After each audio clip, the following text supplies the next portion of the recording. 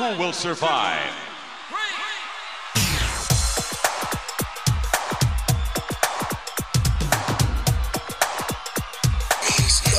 Nothing means nothing. What do you mean by that? I'm talking about all the way to the top, yeah.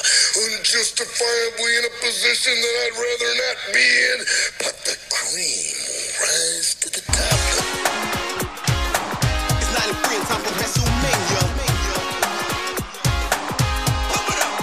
I will give you a show like you have never, ever seen before. Why? Because I can. Time for WrestleMania.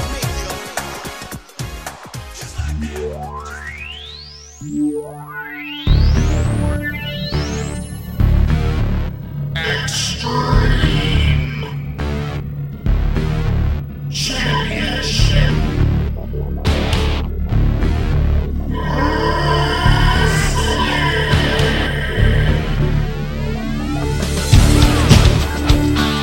Hello, everyone. Welcome to the Positively Pro Wrestling Podcast. I'm your host, Steve Fountas. With me is Eric Sanchez. How's it going, Eric? Oh, it's going great. Yeah. I feel a little congested. Good. I thought allergies were over, but I was blowing my nose all day today. Yeah, well, it's going to be hot as hell this weekend, so maybe that'll help get rid of whatever's left in the world there. Okay. With allergy-wise. Burn This it up. week, we are going to do a show that doesn't really fall into our realm of nostalgia, but the show itself is all about nostalgia. We're talking ECW One Night Stand 2005, the very first ECW One Night Stand, the reincarnation. It was originally supposed to be a one-night reunion of ECW, and we'll talk a lot about it, whether we were watching at the time, thoughts. I have a lot of things that stood out to me while watching this, particularly the nostalgia style, which is pretty much what our show is all about. Yeah. Yeah. If this is your first time listening, maybe someone shared our show with you, which we really appreciate that.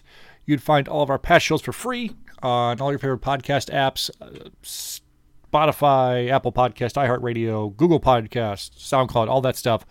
Just search Positively Pro Wrestling Podcast to subscribe, and all the shows will be there for you. And every week or every 2 weeks, whenever we do a show, it will be in your feed. You can follow us on Twitter at PPW Podcast for show information, for interaction, for wrestling junk, and all the other fun stuff. And you can follow the Instagram account at PPW_podcast, which is really just, I think they call it like shit posting, which is just pictures of random wrestling stuff I have without context. So go check us out on Instagram at PPW_podcast. So Eric, how's it going? It's been a couple weeks since the last show. We've seen each other though. How's it going? It's going really good. Okay. Just kind of looking forward to getting this done. Yeah, going back and watching it, I didn't like it when I first watched it because I got it on DVD, but it brought back a lot of like good feels for me. So all right, I'm excited. We will talk about it. Anything wrestling wise? Anything you've been keeping your eye on? Any stuff you've purchased? Any junk? Anything you've looked at? Not really. I mean, there's some elites and stuff I'm looking at, but I'm not going to pay $40 to $50 for them. Sure. Just like older stuff. But I did buy, and I asked you if you wanted to go. You said you may or may not know, but Mick Foley is going to be in our area, about a half hour away, and I wanted to get tickets because I still have this turnbuckle pad with the WWF logo. I think you said Ring Skirts gave that to us.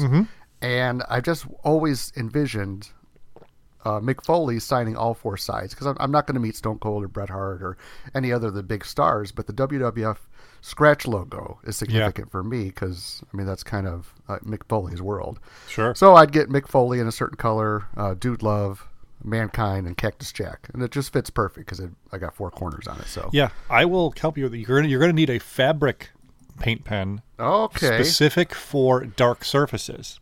So I found that out. Hashtag take notes. Yes, I will help you out with that because you use regular paint pen. Yeah. It's not going to pop or the color won't stand out the way you want it to. So Michael sells in the craft store. Just you pick up a fabric paint pen and you want to make sure it's for dark surfaces. So just find an old black t-shirt or something to test it on. But that's the way to do it. So maybe I'll bring a black t-shirt in there and test it. Maybe. Hey Mick, how much before you sign this, can you do this? What is that again? No, I'm going to bring it into the Michael store and test the pens there. Okay. When is the show, the Mick Foley show? It's September 19th. Oh, so there's plenty of time. Plenty of time. Things to happen between now and then. Yeah. The other big news for around here is All Out's officially coming back to the Chicagoland area and Labor Day weekend, so I'm going to keep an eye on that for tickets. I think I'll go. I think I'll try to go. And they're not doing a Starrcast this year, but I've noticed there's been a ton of like indie promotions and other things people are kind of tagging on to it. I know Game Changer Wrestling's doing a show. I'm sure Warrior Wrestling will do a show. Just all these local promotions are going to start doing shows around here that weekend too. I'm sure that'll happen. Yeah. Yeah, for me, I keep kicking around the idea of selling them some things because prices are just insane right now. And I know a lot of people are kind of theorizing, Jeff from Fully Posable especially, are that as the world's opening up more and vaccines are out and cases go down and pandemic, fingers crossed, kind of fades out to black here, all these collections are going to go down in value a little bit because everyone's just buying stuff at home and just bored. So I'm thinking, like, should I just sell now high? But not everything, but stuff like I don't have a lot of, sentimentality to. Like some of these wrestling buddies, I have the first set of all four, but do I need them? Like, do I want them? They are awesome. I think you'd want to keep Hogan. You're a Hulkamaniac. Yeah. Well, here's the deal. I'm definitely keeping Hogan because actually this was my daughter's first birthday. One of my friends got her a Hogan wrestling buddy she found at a secondhand store and cleaned him up. So he's definitely staying. Yeah, you got to keep him. But Warrior, Macho King, DiBiase, like, I don't know. But they're cool. That's the thing. They're just so cool to have. And they are. Take a picture of it, and then if you get nostalgic, just look at it. Just look at the picture. Yeah, I mean, what are you doing with them? Right now, they're on display. They're under the... So I don't know if you've seen this, since you haven't been here. I've got an official podcast studio table set up. I bought from IKEA. I bought a full table. So whenever you come back over, next time we record in person as opposed to remote, you'll stare right across from me. I've got a monitor. I've got the laptop. We're all set here. It's pretty good. I got rid of the couch downstairs in the basement. That went upstairs, and because that was really just a place to hold crap. And I put a formal table here for a permanent studio. Because I have two podcasts, which, by the way, if you want to follow my other podcast, at Concourse Pod, a baseball podcast, the Outfield Concourse, I'm recording there, and I'm thinking about doing more shows. So I figured let's have a permanent setup. And that's what I have. Sounds good. Yeah. So I said, what are you doing with them? I got a bunch of stuff, too. So it's not like, look who's talking. Yeah. Yeah, but a lot of your stuff is, like, loose. Although loose elites are still expensive, too. It's crazy. Yeah. I don't know. We'll see. I've got a few things I'm kind of keeping an eye on, but I don't know. I feel like my collection is everything's on display, which is one of my big deals. Is I don't want stuff just to be in bins. So as long as I can keep stuff on display, I'm okay. Once I start stacking things, I might have to just start making some cuts and all that. Gotcha. We'll see. All right. So ECW One Night Stand. We'll have to do a tournament on what stays and what goes. I mean, what's going to go is what's the most valuable. Okay. And doesn't have any sentimentality. Like, I've got, like, the Retrofest Ric Flair and the Retrofest Macho Man in package. Like, I already have a Flair signed. I already have a bunch of Macho Mans. Do I need these? So I just sell those, or should I wait? Maybe they'll go higher in value. Mm-hmm. This is the things I think about when I'm working at home and I look over at my stuff. Who cares about the complaint in Schaumburg? Yeah, right, exactly. It's like, which one am I going to sell to make some money here? ECW One Night Stand took place in 2005, June 12th, 2005, the Hammerstein Ballroom in New York, which is at the Manhattan Center. And this all started, if you guys don't know, I'm sure everyone does. WWE released the DVD set of ECW, The Rise and Fall of ECW DVD. It was incredibly successful. And I remember getting it too and being like, this is like an amazing set. Like, it's so good. And it was such a cool story because nothing was really held back. And at the time, like, shoot interviews and all those things weren't as prevalent as they became and are now. So it was just cool to see an insider story. And because of that, the nostalgia was kicking in, even in 2005. And they decided to do a one-night stand, a one-night special reunion of ECW. And Rob Van Dam, the story goes, is that he was the one that convinced McMahon to do it. And Vince agreed with him eventually. And they did this one-night stand pay-per-view. I wasn't watching wrestling at all during this time. This was completely lapsed time for me. I'm 2004, 2005, I'm in college, and I'm obsessed because the White Sox are on a World Series run in 2005. So I have no. I don't remember this pay-per-view at all. Were you watching during this time? Do you remember this at all? See, I can't say I was never watching, but there was a time where I was watching maybe just half shows every couple of weeks. So like I was still tuning in and kind of to what was going on. Like if you show a whole roster of wrestlers from 2000 to 2015, I could say I know them. I mean, maybe like 10 or 12 I don't remember. But, I mean, yeah, I was kind of watching, but not really. And when I heard about the ECW thing, I was thinking, like, this was 5 years ago. Like, what are these guys have been doing for 5 years? It's almost like in that time frame of the amount of wrestling that I was watching from year to year. When you're younger, like a year seems longer. So when I was younger, I'm like, this is like 15 years ago. This is dumb. Like, that's just what I thought. And I wasn't a big ECW guy to begin with because I never knew. Yeah, that's what I was going to ask you. Did kind you of watch what channels they were on, and when I did find it, I would kind of watch it, but then I don't know. It just wasn't really anybody that like piqued my interest. Yeah. So for ECW for me, we can talk about this now because I don't know when we'll do an ECW specific show in the future, but. It was a thing to try to find. It was cool. Like if you were on Saturday night or Friday, it was like 11 o'clock at night out here on channel 26 or something. And yeah, so we're the Chicagoland area. I'm sure in Philadelphia and closer to that area, it was on like, it was more promoted. But out here, it really wasn't. It was an East Coast promotion initially, Eastern Championship Wrestling or whatever it was called. And yeah, when we found it, it was a thing. And I remember if it wasn't too late, and you would call like your friend, like, "Hey, it's on. Like, watch it," because we can't text. We're in junior high or something like that, or high school. Wasn't it on at like 11 o'clock? Yeah, like 11 at night. Yeah. And it was a thing to try to find. I remember it was that and the Howard Stern show on E, where you see censored boobs or something like that. It was something to see. Yeah. And I also remember when I was really first discovering it, I thought it was real. I thought, oh, this is like real wrestling. This is. Yeah, I did too. And I was smart on them. I'm curious how many of other listeners out there, when they first discovered ECW, if they thought it was real or if they thought it was just fake, carny bullshit. Which is what wrestling is. I mean, you can't fake.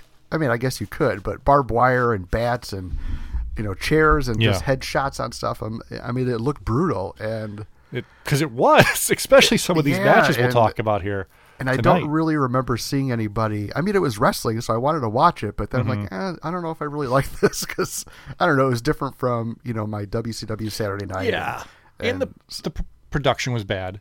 Like, it was just a small arena or a bingo hall, as we came to know it as. And I also remember VHS camcorder. Sometime around 97 or 98 is when I started finding it more and more. It was easier to watch. Okay. So I remember we would try to find the ECW merchandise. And I think I've talked about this before. There was a store in our mall called TV Land that sold merchandise based off of TV shows. And at some point in 97 or 98, when wrestling was huge, they started getting wrestling shirts. But it wouldn't be the authentic WWF shop wrestling shirts. It'd be like Austin 316 in a blue font with a giant robot skull on the back or something like that. So... yeah. As a kid, I'm like, oh, this is garbage. I hate it. But now I'd be like, give it to me. I want that so bad.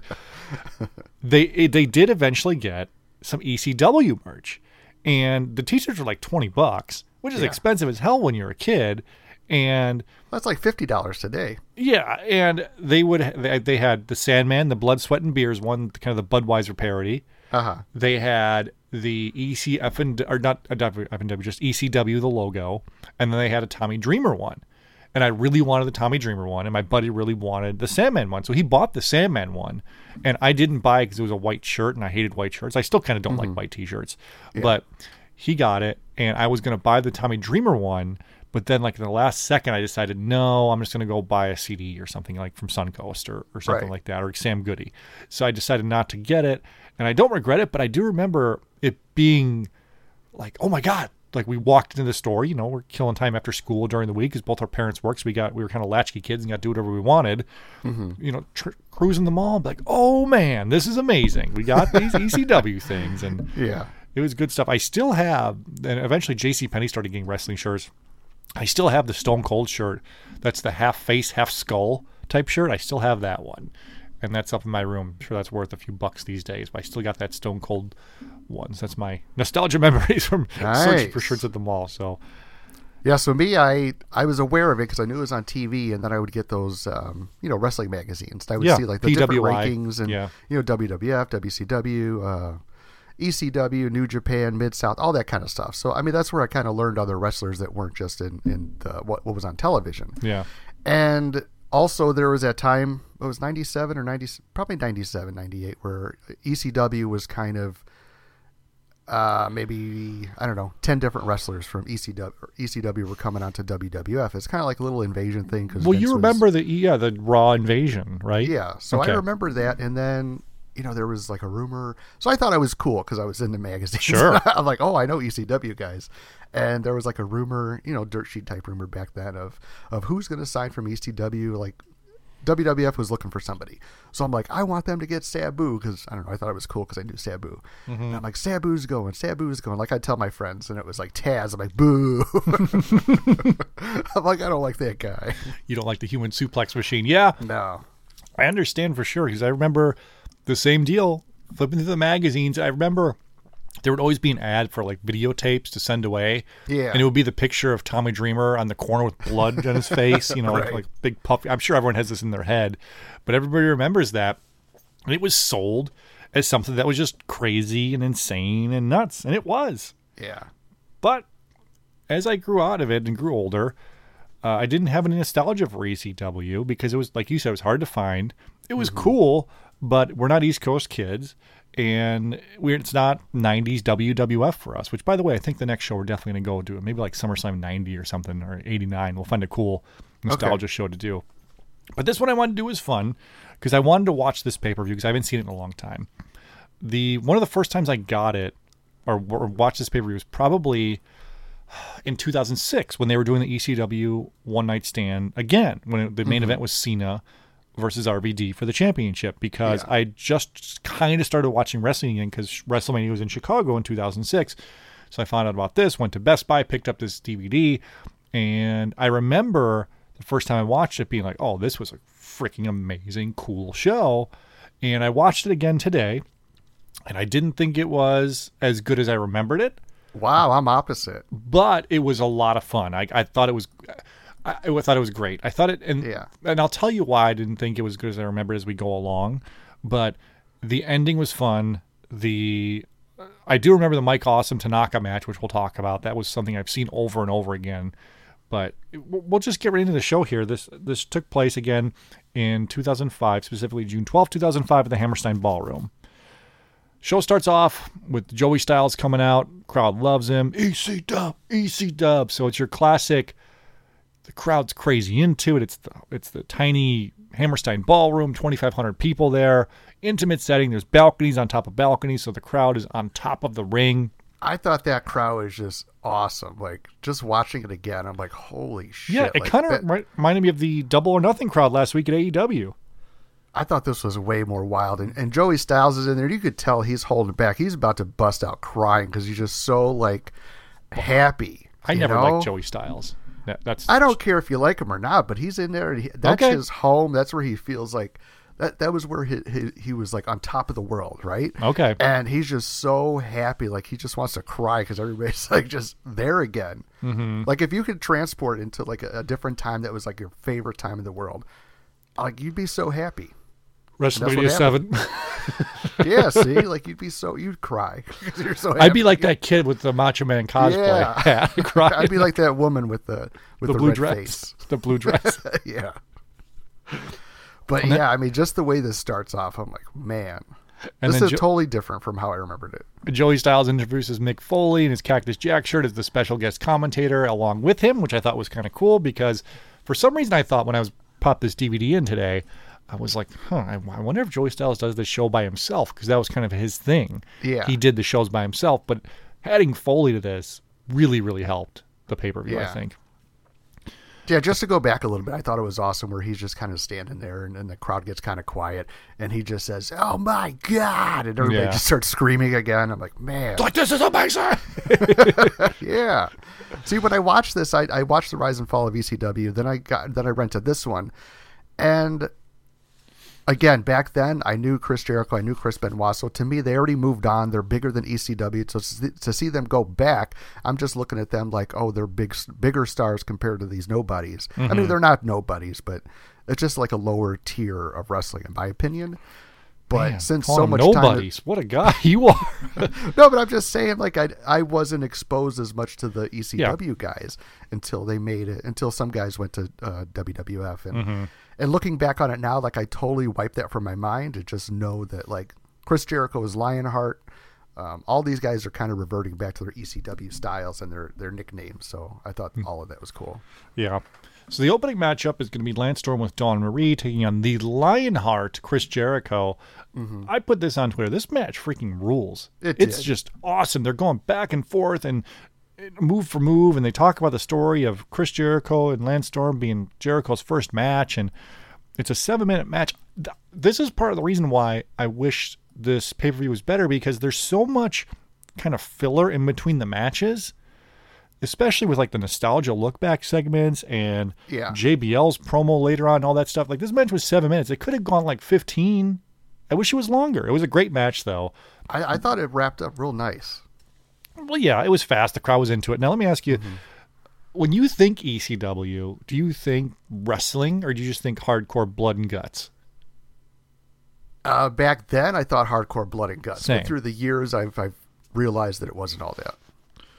That's kind of been their thing is, oh, we did all this Innovation Lucha style that Eric Bischoff stole from us and all this. But I get it now. But as a kid, like, I wouldn't have cared for a match like this. Yeah. I would have wanted, like, no, where's the cheese grater? Where's the tables? Where's Terry Funk coming out with a flaming pitchfork or whatever?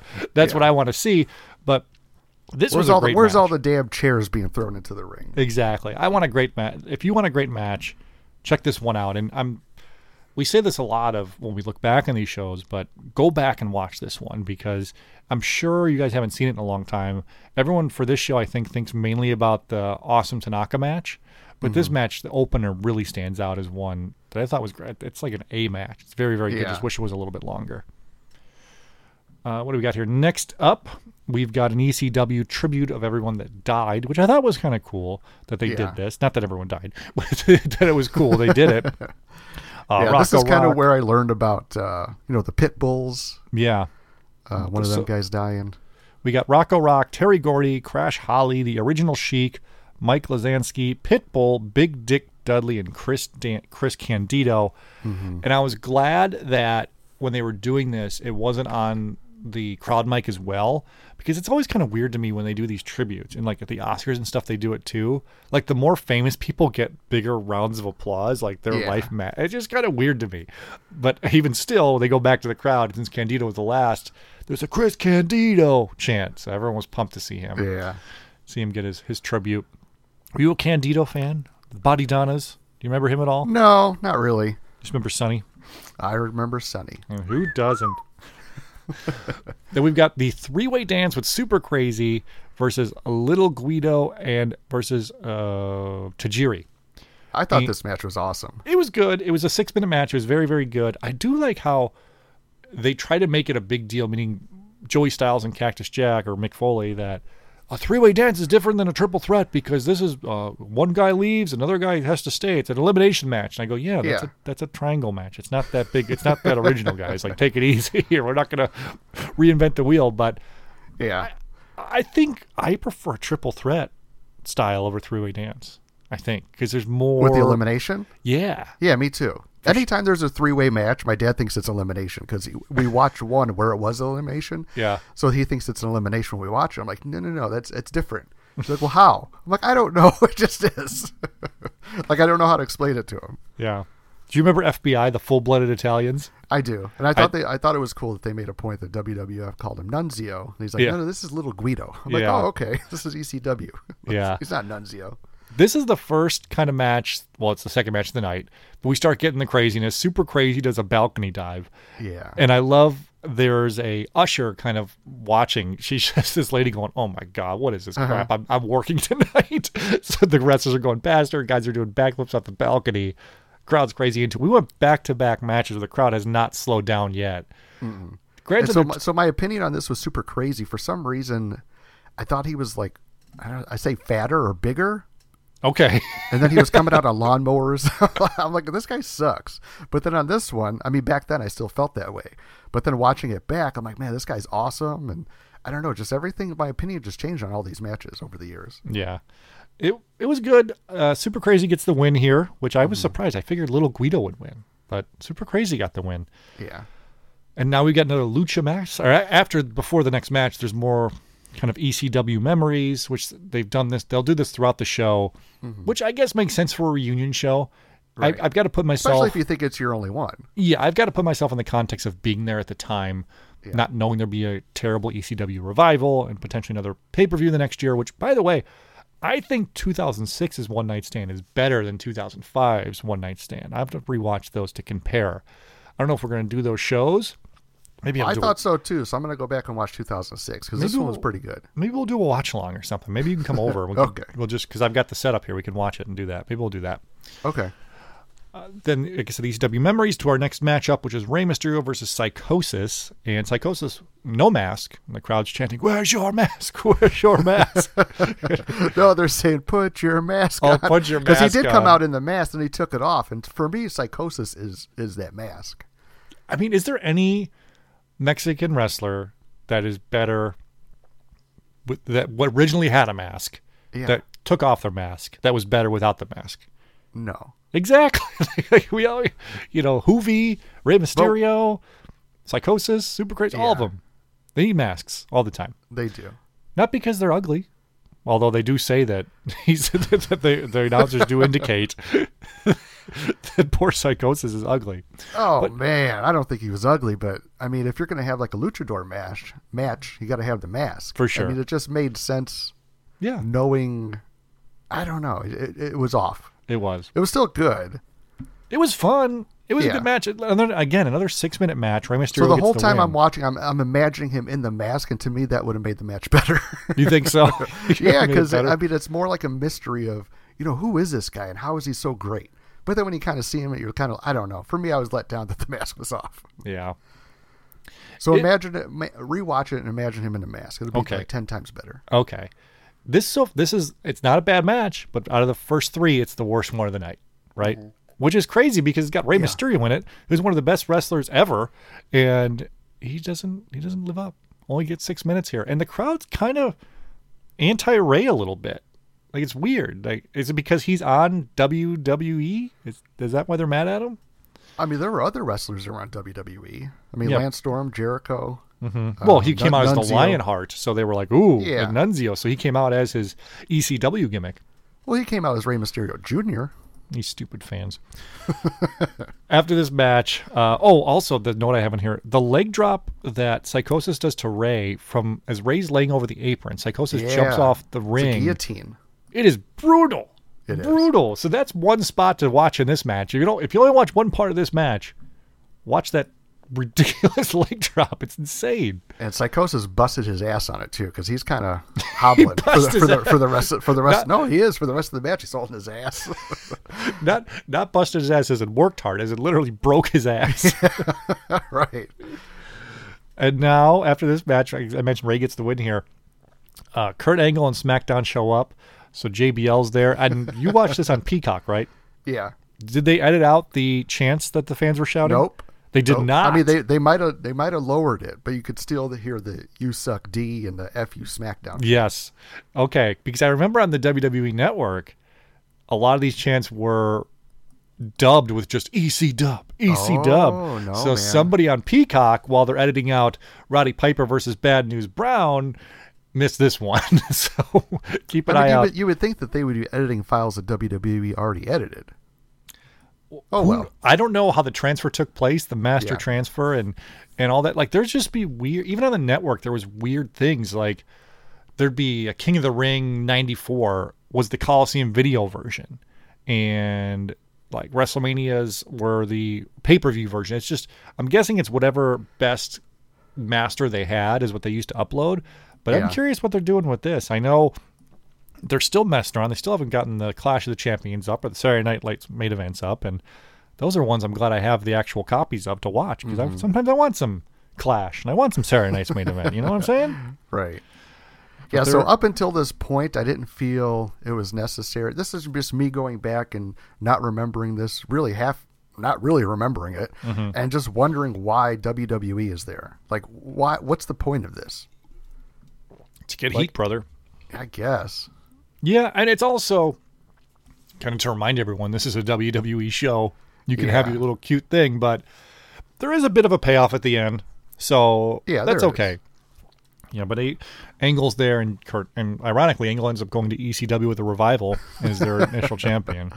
Yeah, he was badass with that mouthpiece that said ECW on it. Yeah, he was. He was the original suplex machine. Yeah. I wonder if they made a figure of that guy with the ECW mouthpiece, mouth guard. We'll have to look it up. I'm sure TNA had one with a mouth guard in it, the Jack's TNA series. We'll check those out. Then we've got, after this, highlights of the ECW arena, some kind of basically just more nostalgia segment stuff. These are cool to watch, I think, in their own, but I don't know if I like them on the pay-per-view. I would have wanted more match time. That's me being the internet nerd, Mark. Yeah, but you got to remember this is exactly a one night only. I mean, this might be their only chance to really pay tribute to ECW. And it's cool. The video packages are cool. WWE never screws around with video packages, so it was cool to see that. We go back to the crowd. Angle and JBL cut promos in the crowd. Angle saying, the one time I was here, I left because it sucked. ECW sucked. And JBL, man, I love the part. So JBL's cutting a promo and talking about how great SmackDown is and how much ECW sucks. Yeah. The whole time the crowd just had, fuck you, JBL, or whatever, F JBL, whatever it is, or F you, or shut the F up, all that stuff. JBL doesn't miss a beat. He doesn't acknowledge them. He just cuts his promo, doesn't let him talk. And I don't like JBL, never have. I don't like any of his characters except for maybe the APA.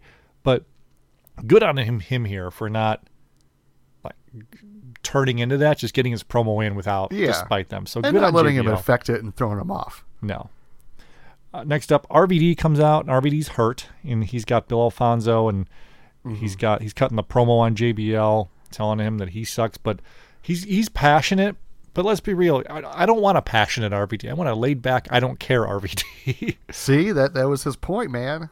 He's like, I'm not scripted, I'm not scripted to 2 words where it's like cool and okay or whatever. I mean, yeah, whatever is what he said.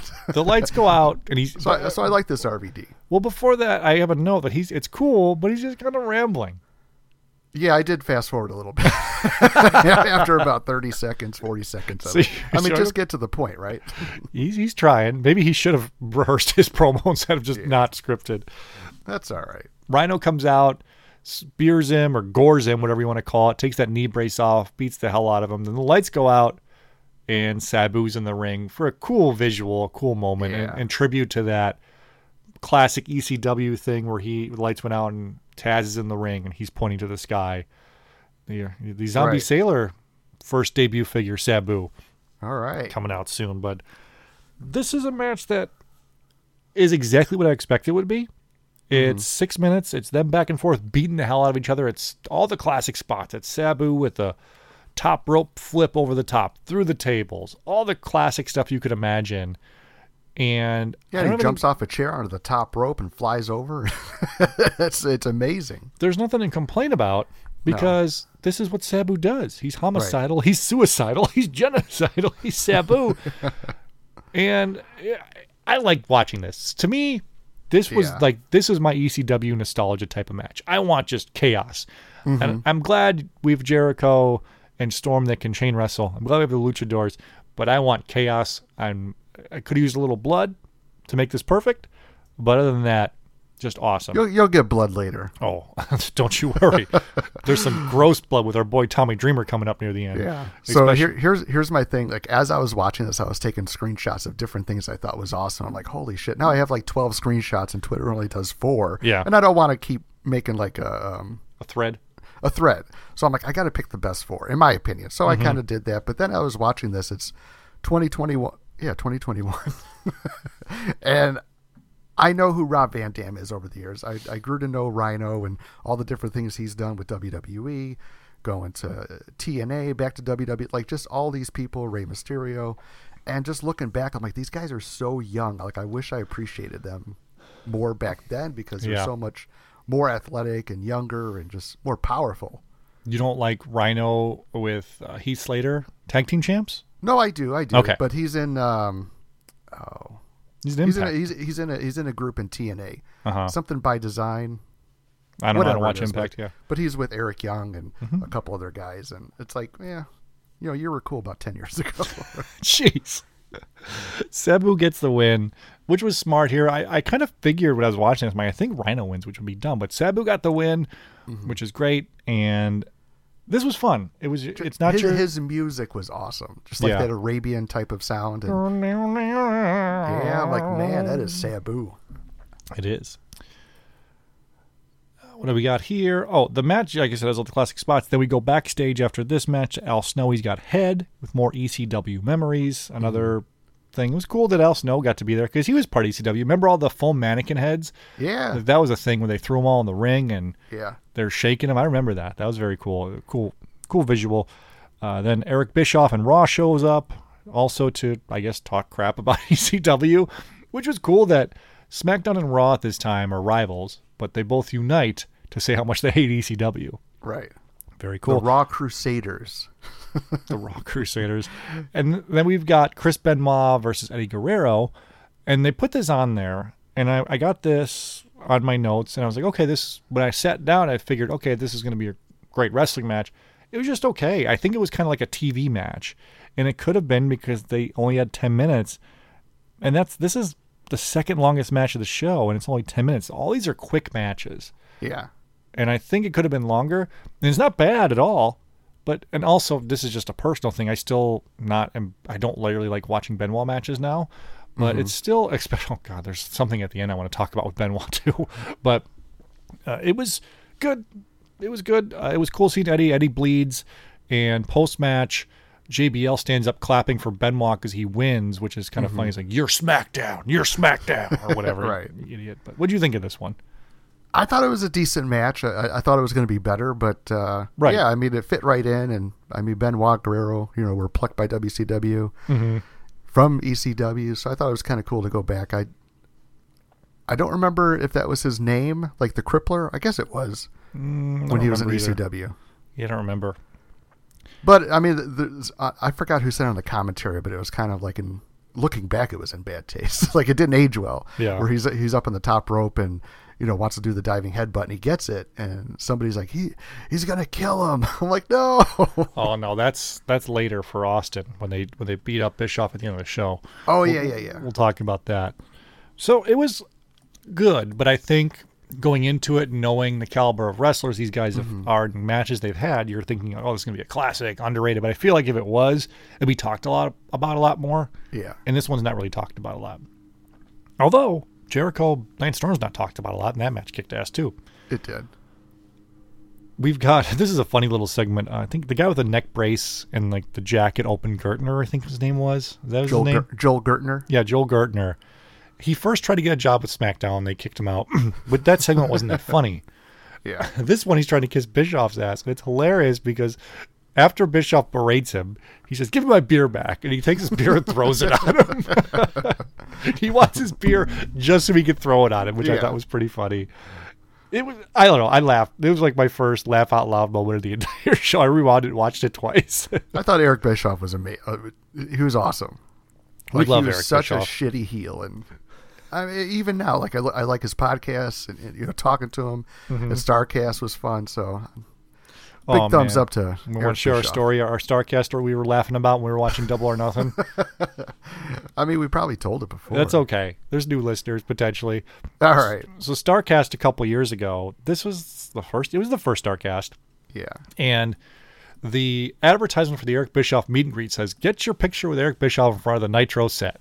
And you're thinking, or the announce table, like, okay, sweet. So we get into this room, and Bischoff. You asked me, you're like, "Are you sure you don't want to go?" I'm like, "No, not really." You're like, "But it's on the Nitro set." I'm like, "Okay, I'll buy it." Yeah. So I bought it. But it was also like cheap. It was like $20. It was like a flash sale. So you get an autograph and a photo, and then you got him to sign your karate boot from Starrcade '97, where the plate went flying out of his boot. But so we come into the room, and for those who haven't been to Starrcast before, it's kind of weird because you wait in line to get into a specific room, and then from there you go to meet your person. It's not just kind of like a free-for-all. So it's somewhat organized, but somewhat kind of chaotic. So we go in there, and Bischoff's just off in a corner. Well, from the distance, we see the Nitro set. We're like, we're going to get in that line, because we see the Nitro set in the distance. We're like, okay, cool. But then we see Bischoff like over in a corner. And we're like, okay, that's the line. So with a table and a cinder block wall. It was like off in the shadows, like it wasn't very well lit. Yeah. Because every other area, because he was in the corner, but every other area had little spotlights from the ceiling on the different areas for better pictures. And so we get in line, and I'm like, what happened to your set? And he's like, Bischoff. To Bischoff. We got in line. I talked to him. I said, what's going on with your Nitro set? You were supposed to be there. Then he said, Dave Meltzer and what's that? Brian Alvarez. Brian Alvarez got here first. That's where they sat. I'm like, well, why don't you go move them out? They're not, have nothing to do with Nitro. He's like, I'll talk to him later. Yeah, so freaking over in the corner, Meltzer and Alvarez have a long line, and they're smiling and laughing for this Nitro set, and poor Bischoff's in the corner with a table. In fairness to Bischoff, he was super nice and talked to us, and smile for signed the autographs and all that stuff. So, but poor Bischoff, we were just laughing. Like, you imagine him showing up, okay, let's go. Yeah, you're over there, Eric. Oh, man. He's like, but I'm on the Nitro. It couldn't have made less sense for Meltzer and Brian Alvarez to be in the Nitro set. There's nobody there's like no manager that you can go to say, hey, I'm supposed to be there, or even approach the guy, say, hey, I'm supposed to be here. The first Starrcast was so chaotic. No one knew where anything was. Even our favorite is J.J. Dillion. We're walking through this mass crowd of people. J.J. Dillon's got his rolling suitcase. He's looking for his spot to go sign autographs. And the suitcase is so old, it looks like he's been carrying around since the 70s. Trying to take pictures and autographs with the Horseman photo op, whatever he was doing. And he's got like a little sheet. He's like looking, and people are kind of like pushing past him like he's nobody. And he's trying to ask people, you know where this is? They're like, no. You say, get the hell out of the way. I gotta go meet Cody's dog. Get away. But him looking at that sheet is so relatable, because we got there and whatever the names were, like, the box of gimmicks room, but then it turned into like the green room or the purple room. It's like nothing made sense when you got there. So I totally understood J.J. Dillon was lost, because he didn't know that the room names changed. He had no one to, like you said, there's nobody to call. No, and nobody's there to help. So you're just on your own. And he's just trying to ask some nice innocent fans, where this is at. And they're pushing around him because it's all nuts to butts in there. And he's just stuck in the pile. He's got his suitcase behind him, and oh my God, Starrcast! I'm sad it's not coming back this year, but I can't wait till it does. And the best part is, like, I knew he was on the complete opposite end of the building. You didn't tell him. You're like, we got to go meet Cody's dog. We don't got time for you, JJ. But if you think of like a big, huge, like a hotel or whatever you want to call it. It's a hotel. Yeah, it was. But you're like on the east end, and everything that you want is on the west end. What a good time. Maybe one day we'll get drunk and just do the Starrcast memory show. We'll just tell all the same stories. I don't care. I'll laugh. Saw beer. I'll laugh. Yeah. Saw Bischoff. And I just imagining the way he was strutting. I'm back. With his, and I'm better than ever. His bedazzled bootcut jeans. Yeah. And that was the coolest part of the first Starrcast is the guys, there was no like green room, or there was, but it wasn't what you think it would be. And guys were just walking around, going to the bar, like just mingling with the crowd. Like there was no separation between the talent and the fans. Yeah. It was fun because it's just like they're just walking amongst you. So it's an like animal awesome. Taking a piss in the urinal with full gimmick paint and everything. Got to wait in line. Can't even get a bathroom for these guys. Come on, no private bathroom. And I walked up to Noelle Foley and she's standing. I'm just talking to her. Hey, how you doing? This, and that. We're having like a normal conversation. And she's like, where do I know you from? I'm like, we don't. I'm just like a wrestling fan. She's like, oh, I thought I knew you. Yeah. I'm like, I could have like, hey, what's your number again? And then I could have got her number. Oh, yeah. Just to like, hey, I got Noelle Foley's number. Or here, sign this 8x10. But it's not a picture of her. It's a picture of her dad. Yeah. Or something like that. Anyway, where were we after we went off that Starrcast? We were on Joel Gertner and Eric Bischoff. And beer thrown on Gertner's crotch. And we love Eric Bischoff. Nice guy, that Eric Bischoff. I like him on Dark Side of the Ring. I like him like he's on his podcast. I like him here this whole show as a heel, as a guy you love to hate. So big thumbs up to Eric Bischoff. Next up, we've got probably the most famous match from the show, Mike Awesome versus Masato Tanaka. And this match is just 10 minutes of chair shots and tables. It's just beating the hell out of each other. And the crowd, like, as can't Biggie catch would their say, breath. just man meat on man meat. Just slapping and beating the shit out of each other. And they, like the crowd, like I said, there's not a moment to breathe during this match. It's, oh. And those chair shots to the head were making me cringe. Like, knowing that we know now. I mean, we should have known then, chair to the head, bad. But goodness gracious, it was bad. Did you? It was brutal. And the end, are we getting to the end of it yet? Go ahead. Just go ahead. Yeah, go ahead. So they, Mike Awesome already puts Tanaka through a table. So the table's already busted. And then like 2 minutes later, he picks him up, power bombs him off the top rope, like just slams him right into the busted table where like the trim, I don't know, that plastic or metal trim around the table, it's busted. It's like it's all hanging there. I'm like, God, this is so unsafe. Got to do it. But it was a good match. Pop. Do it for the pop. Yeah, and I remember this being the most brutal match of the show. But of course, the main event coming up is, and we'll get to that in a second. I think I must have seen this match like 10 times. I don't know. This was just one you would always put on. Like, you would show people, like, oh, you got to see how crazy this match is. Like, this wrestling fans. Yeah. Now, with stuff like Game Changer Wrestling and Nick Gage that we just saw in Dark Side of the Ring and stuff, this is nothing compared to what comes up now. But at the time, it was insane. And even now, the chair shots to the head are still pretty insane. It's okay to watch still again. I'd say just for the crowd reactions is probably my favorite part of this match. And then after this, Paul Heyman comes out to thank everybody. He says, I'm not crying. I was smoking and enjoying with RVD in the back. That's why my eyes are red. He was crying. Yeah. And then he does a shoot promo on everybody. And I remember this being better than it was, again, at the time. Now we know everything. We know kind of the deal with Paul Heyman and his promo style and all that stuff. But first off, he tells Edge, I got 2 words for you. Matt freaking Hardy. And everyone's like, wait, that's 3 words. That's 3 words. Edge does I like Edge's reaction. He's counting on his hands. He's like, 1, 2, 3. And he's like, makes some stupid goofy face. Like, oh well. Yeah, but the beginning of this, like, he comes, Paul Heyman comes out. And like he's just got this big ass FU swagger and his big leather jacket and his baseball hat with the ponytail coming out the back. Like he is like the effing man.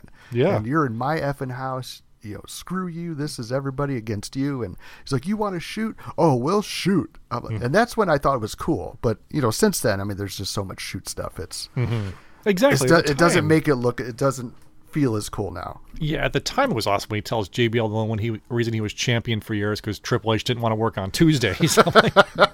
Yeah, sick burn by Paul Heyman, and it was cool. It was fun to watch, and it made sense that he got to be there for this. And it would have felt incomplete, I'd say, without Paul Heyman showing up. Paulie Dangerously, it'd be a little off. I don't know if that makes sense to you. Then we got our main event. It's the Dudley Boys versus Tommy Dreamer and the Sandman. But before the match starts, a whole bunch of crap goes on. First, the BWO comes out. We're the Blue World Order with the Blue Meanie and Steven Richards. And who's the other guy in the BWO? What was his name? You know. Nova? Yeah, the BWO. Yeah, he's like the Macho Man. Yeah, I loved the BWO when I was a kid. The I Blue did too. Meanie. I thought they were hilarious. With his belly shake. Yeah, it was so goofy. And then after that, Balls Mahoney and Axel Rotten come out to beat up the BWO to start the match. Yeah. And then they do. After like 10 minutes, the match finally gets started. This match itself's only 10 minutes, but it goes on for like 30 with all the stuff that happens with it. This is the match that is like, okay, this is the blood. This is the disgusting. This is ECW. This is what I want. We've got a cheese grater. Tommy Dreamer's covered in blood. Bubba Ray's bleeding. Sandman's bleeding. Everybody's bleeding. Yeah. Then there's some brutal chair shots to the head throughout this match. I thought the awesome Tanaka match had chair shots. This is the one that's brutal. And if you're not into this kind of style of wrestling, I would advise against watching this. However, there's some cool, like, nostalgic, sentimental moments, I would say. when this match comes out. Yeah, for me it was the beginning, the entrances, like Bubba and Devon coming out in their tie-dye shirts. I'm like, all right, that's ECW. Yeah. Because I did know enough about ECW from pictures and stuff like that, not so much watching it. It's just more from the magazines. Mm-hmm. And Tommy Dreamer, I wasn't too familiar with him at the time, but obviously over time you get to know him.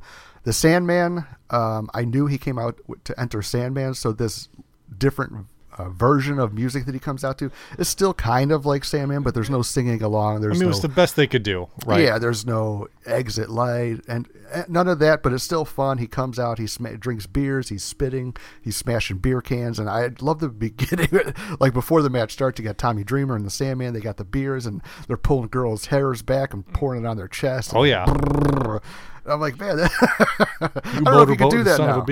Yeah, but it was awesome, and the girls liked it, they liked it. I'm like, man, this is like just raunchy ECW.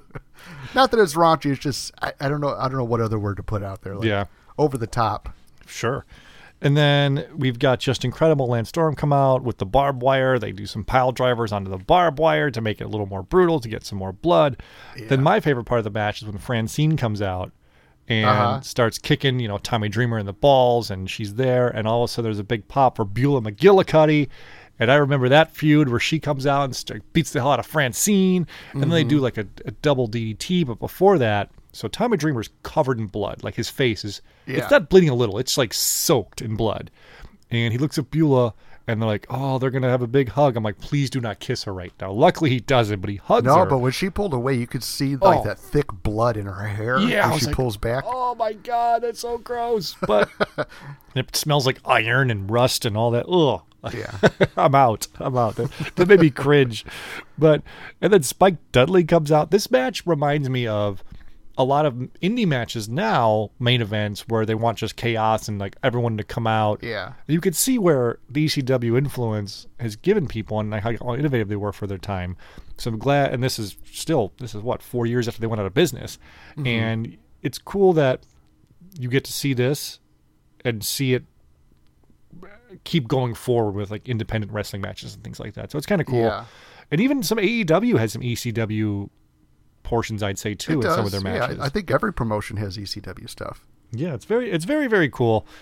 And the Dudley Boys end up winning with the RVD with the 3D. Yeah. I was kind of worried through a flaming table. Oh, that's right. How did I forget the flaming table? So they're soaking this table with lighter fluid. And the flaming table spot, you're always thinking, oh, it's like fake fire or they have something on it. No. He goes through it and it goes out right away, but it's still like, what are we doing? Yeah. So here's the thing. I always thought they didn't get hurt because of that, but then I was watching that Nick Gage thing. And even though Nick Gage went through a flaming table, it went right out. But his skin was still burning and it was sizzling and it was turning like peeling. Yeah. And like even if you're just exposed for like half a second or even 1 second, like it's I don't know, 3rd degree burn. Yeah. And then Mick Foley talked about it too, how he went home and his wife's like, something's burning. He's like, oh, that's my arm. What are we doing with these? Can we no more flaming tables? Yeah. Right. I don't want to go to a Game Changer wrestling show because I'm worried there's going to be a flaming table spot. So all of this, up to this point, I'm watching this and then I'm kind of looking back and thinking like, I don't know if these matches would have been as great if it was ECW. They could have been. But my thought was some of the matches looked a lot more polished with the training that they've gotten. People from ECW that went out to WCW to WWE. Yeah. It looked more polished. And then you could kind of see the garbage in the guys that didn't get called up. Like Sandman was hack, but I mean he's always been kind of a big beer belly. That's his deal. Slob, but he's just a brawler. So I mean that's cool. But other guys like Axel Rotten and the other ones, I don't know. Some of the ones just didn't look as polished, I guess. For sure. Yeah, it was. I totally get what you're saying with that, and also the production. Even though this is the ECW reunion, it's a WWE produced show. It's from the camera angles to the style. It's straight up WWE, which is a good thing for wanting it. And you lose some of the charm of the ECW original stuff. But for me, as a kid that grew up watching WWF and polished wrestling and not being around the smoky one camera or the studio style wrestling. This was good. This is what I wanted to see. No, I had that on my notes too. Like the production of it was just impeccable. Like it was just a great show. And then post-match, Stone Cold comes out in a faded XFL jersey. Like he loved those XFL. You want to know why? Because Sandman's like, I need a bear. I need a bear. Right. And that's fine. But why was Stone Cold wearing the XFL jersey? He didn't give a shit. He was ECW. They even said that. He was. Care. He was. However, this whole show is ECW. Let's remember ECW. Who's the last guy we see on TV? It's Stone Cold Steve Austin. This is just a reminder from Vince. I know you guys think, you've got it, but I'm Vince McMahon. This is my show. We're ending it with my guy. We'll take control at the end to bring it home. Exactly. After the chaos that was. And what's cool, I thought it'd be cool if he came out in his Hulk Hogan mock outfit. Steve-O-Mania or whatever. Yeah. I thought it was cool that they had all the ECW guys who were there from the show come out throughout the night, get in the ring. And obviously it was to set up this big brawl between Raw and SmackDown and ECW at the end, which was cool. It's kind of chaos. I liked at the end when Raw and SmackDown come in the ring and there's this big brouhaha. Sandman's in the corner on the top rope just going, yeah, I'm not going to even fight in this match. Yeah. And I was surprised to see Roadkill come out and a couple other guys. I'm like, why weren't they on the match? Yeah. Maybe they were in a dark match or something. But yeah. Bischoff ends up at the announce table with Mick Foley, and they go after him. They pull Bischoff back to the ring. So Bischoff is the one that gets his ass kicked at the end of the show. Yeah. When really it should have been JBL, because he was the one talking the most crap about ECW. Granted, he's still a wrestler, so you don't want to bury him too much, whereas Bischoff's just the announcer. But Bischoff comes in, he gets a 3D, he gets a flying headbutt from Chris Benoit, where Stone Cold says, "Kill that SOB." I'm like, oh, geez. Yeah, that's right. Goal. Speaking of things that don't age well. Kill him. Was that not edited off Peacock? No, it was on there. Oh, man. So I liked when they had the face-off. Like, they got ECW on one side, Raw and SmackDown on the other side. And I remember Kurt Angle asking, are you going to be there for our crusade? And I remember he asked Taz, and Taz said no. So I thought it was awesome when, they're on the both side, then Taz's music hits, and he comes out, and, you got he was a little bigger than he was in ECW, but he got the human suplex machine going against the Olympic suplex machine, and I thought that was cool. Kurt Angle was Taz's first match in WWF. Oh, really? Yeah, on the Royal Rumble 2000 pay-per-view. Yeah. Okay. So there you go. I forgot about that. Yeah. Is there anything else besides that? The crazy big brawl at the end, and then Bischoff also gets a 619, and then he gets, and then after the 619, Austin asked him if he had anything to say about the show tonight. He said, FECW. So then he gets some beer and a stunner. Crowd goes off the air. Everyone's happy. Real feel-good moment. Again, I think it should have been JBL, and I think ECW should have beat up Bischoff, not necessarily Stone Cold Steve Austin. Yeah. So the ECW crowd, they paid their ticket to see ECW, but they were so behind Austin too, because he still had like ECW irreverent FU attitude, and they're like, yeah, we like you too, buddy. You're okay with us, with this ECW fan. This would have been a hell of a show to attend live, I think, especially not knowing if this was ever going to happen again. This big reunion show in the Hammerstein Ballroom in New York City. It was very cool, and I think the atmosphere alone will bump this show up for me for rewatchability for people. And if you haven't seen it in a while, I would recommend watching it again. But try to go in, because I didn't do this, try to go in with your watching it in the time frame it was made in, which is tough to do, but try to do that, especially with some of the shoot interview stuff and some of the brutal chair shots and all those things, and try to be there. But it's very good. It's a very good show. And if you miss chair shots to the head and you think people are sissies for not taking it, watch this too. You'll be like, oh, I was wrong. They're definitely not. Let's keep those gone in the past, especially where the point of wrestling is not to hurt somebody. Yeah, it's to appear you hurting somebody. What would you give this show? What's your letter grade? ECW. You know what? I'd really add this to like a rewatch list, because I thought all the matches were good. There were some down moments, leading up to the main event. I was thinking like, of all the stars that ECW made, why are the Dudleys going against the Sandman and Dreamer? Like, I didn't think that was main event caliber. But then with all the brouhaha and all that stuff, like you mentioned earlier, it's like it was total ECW. Yeah, and RVD was hurt, so he couldn't wrestle on this show. Yeah, but he did main event the next year and won the championship. Yeah, it was. So what's your letter grade? What are you going to give it? You know what? I'd probably just give it like a solid A. Solid A. I'm going to give it a B+. Solid B+. Not going to quite bump it up just because I don't think the matches are long enough for me. Yeah, they're perfect for me. I don't like anything. I like a good, not a quick match, but a lot of stuff where the match like seems to have a flow. Once it goes past like 10, 15 minutes, it's almost like I get lost and bored with it. And then I try to find myself trying to get back into it. So I don't like to lose interest in a match. So if it's 7 minutes or 12 minutes or whatever, I'm fine with it. Yeah, I guess it depends on the match too. You know, we had, what was it, the Double or Nothing pay-per-view. Some of those matches were longer, but they were good. So it depends on the match, I think, too. Okay. Type of match. So B+ and an A, which basically means go ahead and rewatch the show if you haven't watched it in a while, especially on Peacock, because it's only a matter of time before they discover all this stuff and just pull it straight from the platform. I do recommend if you can pick up the DVD as well, because it's going to be completely unedited, and those chants are not going to be muted out. You'll be able to hear everything.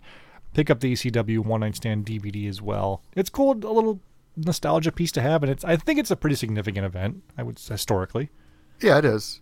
So, and I was saying about the main event being what it was, like, had I known it was going to end the way it did, then it would have made sense. So I guess looking and back on it, like, it made sense that Dudley's and Tommy and all the other guys coming in and all that stuff, like, just made sense, because now you have them all out there, and it's like, come on, WWE, let's do this.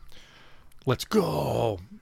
Go watch the show. For two guys that are not nostalgic for ECW, I think we really enjoyed it. And we did. So if you're nostalgic for WCW or ECW, you'll probably really love it. And if you're not, you'll still like it too. So I'd say go ahead and watch it.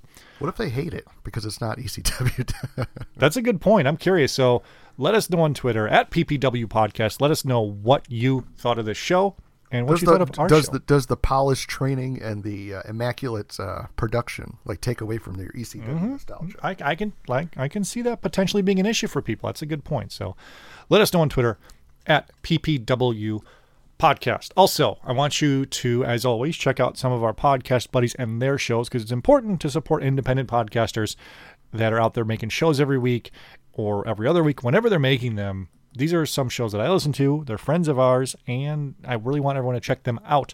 Check out Our Vantage Point Retro Wrestling Podcast. If you like our show, you will love their show. They're at OVP Podcast, always posting awesome stuff on Twitter, always posting awesome shows. They have a Patreon as well, where they review every WWF pay-per-view starting from WrestleMania 1 on forward. Go check them out at OVP Podcast. Check out our friends Eric and Barry at the Doing the Favor Podcast. They do a couple shows a week, one on sports, one on wrestling. Our friend, I forgot to mention him a couple weeks ago, Lee from the Raw is Nitro podcast, does a show out there in Australia looking back at WWF and WCW pay-per-views, kind of comparing them, see which one did it better. Then we've got our friends Scott and Jeff at the Fully Posable Wrestling Figure Podcast. They just did an awesome show last week with Marty DeRosa from the Marty and Sarah Love Wrestling Podcast. Also, he is a comedian out here in Chicago, and they do an awesome show as well, so check them out. Check out the Fully Posable Wrestling Figure Podcast. This past week for them was all about nostalgia, with Marty talking about their fig feds and talking about customizing figures and finding the wrestling figure and what a feeling that was as a kid. So go check them out as well. Who else am I forgetting here? I should write these down so I don't forget them every week. The Daniel Spencer and Friends of the Ringside Podcast. Daniel, the Impact Wrestling referee, Ohio Valley Wrestling referee. They do a show every week out there. And then check out our friend, the Breaker and Bane Power Hour. They also do not back to Nintendo, the You Know It's Fake, Right is Breaker's side project.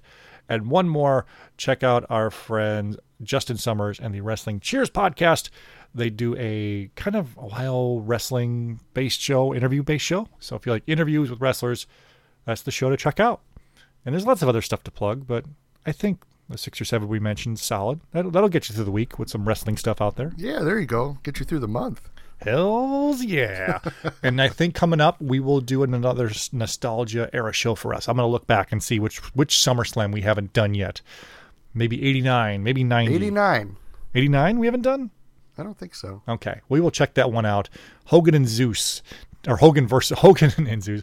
Hogan and Beefcake Barber versus the Macho King Randy Savage. Yeah, we might have watched that one. We might have watched. I'm gonna look back at the I remember watching it, the okay. past couple of years, but maybe that just might have been on my own time. Yeah. We'll check it out. I'm sure there's a show we haven't done yet. We will definitely check it out. Maybe we'll just look at SummerSlam 92 and have Eric tell a story about how he crushed a kid's head again. Who knows? Always fun stuff here on the PPW podcast. Or if there's a show that you guys want us to do that we haven't done yet, it could be anything. Let me know. PPW podcast on Twitter. You can follow us there.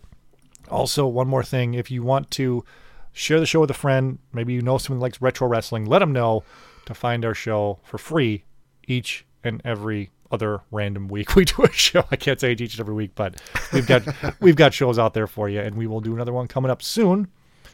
It's almost time. It's an afternoon show today on Thursday. It's kind of weird, but I'm ready to go to bed, but I got to go pick my daughter up from school, her last week of school. I told her about when I was a kid how like the last week of school was like the best time because you didn't do anything. It was all games. You had summer to look forward to. You didn't even you just showed up to class and was like, "Yeah, do whatever you want." Why did I come here? Maybe came with a folder, not even a backpack. Came with nothing. Yeah. But do you remember that feeling? Days. The last week of school feeling. Remember that? I didn't even bring a pencil. Man, you were a badass. I was. Did you ever have to go to summer school or anything like that? No. Me neither. Why did you ask me that? I don't know. I almost did. Show up to class with pencils. I almost did. I think my 8th grade, I thought I was going to have to go not go to summer school, but they wanted me because I was horrible at math, and I don't know what 8th grade math was, but it was I needed to pass. I ended up with a C, but I needed to pass it to graduate 8th grade, so I was nervous about it. But yeah, and I had gotten an F in something in 8th grade, and I was scared that I wasn't going to go to freshman year, to 9th grade. Mm-hmm. And the whole time I'm just waiting for a letter oh, your son needs to do something to finish his 8th grade. Yeah. Curriculum, and nothing ever came. And then I got registered for high school. I'm like, oh, okay. What did you fail? I don't, maybe, art? No, it wasn't art. It was some sort of English, like reading type of class. I mean, it's not that I couldn't read. It's just I hated reading books. Kid can't even read. But then I remember in a history class, it was my senior year history. And I thought for sure I got an F. Because I just didn't do anything. Mm-hmm. I got bad grades on stuff, and not that I didn't care. I did just enough to pass because, at that time, school sucked, and that was my attitude. Other people's oh, I loved high school, but I don't know. I just had more fun outside high school. So the teacher was going around with his grading book, and he was showing each person with a piece of paper covering everybody else's. Oh my! I remember that. Oh my God, I remember that. That's just terrible. Just to show you the grade that you got and if you passed or not.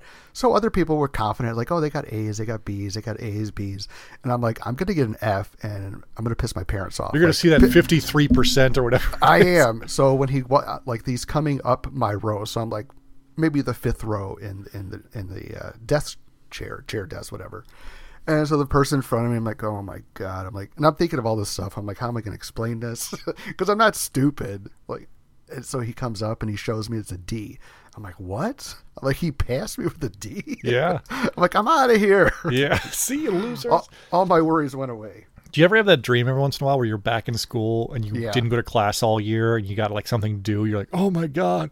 And you wake up, you're like, oh, that's the best feeling in the world. Don't have to worry about that. Yeah. No, I have dreams where say I'm in college and I registered for 5 classes, and sometimes I wouldn't go to one class. Exactly. I'd go to one class every 3 weeks just because it was more of a blow off. Yeah. But you could still have the information to do your homework on the syllabus. I would just do my homework and turn it in at the due dates, but I didn't have to show up all the time. Mm-hmm. So I have this dream where I get to the end of my semester, I'm like, oh crap, I forgot about that class that I never took and I failed it.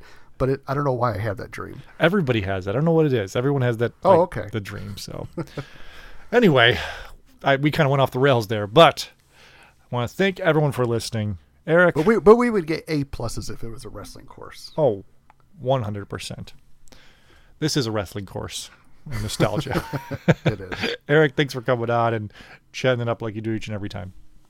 You got it. Everyone, thanks for listening. We will see you next week.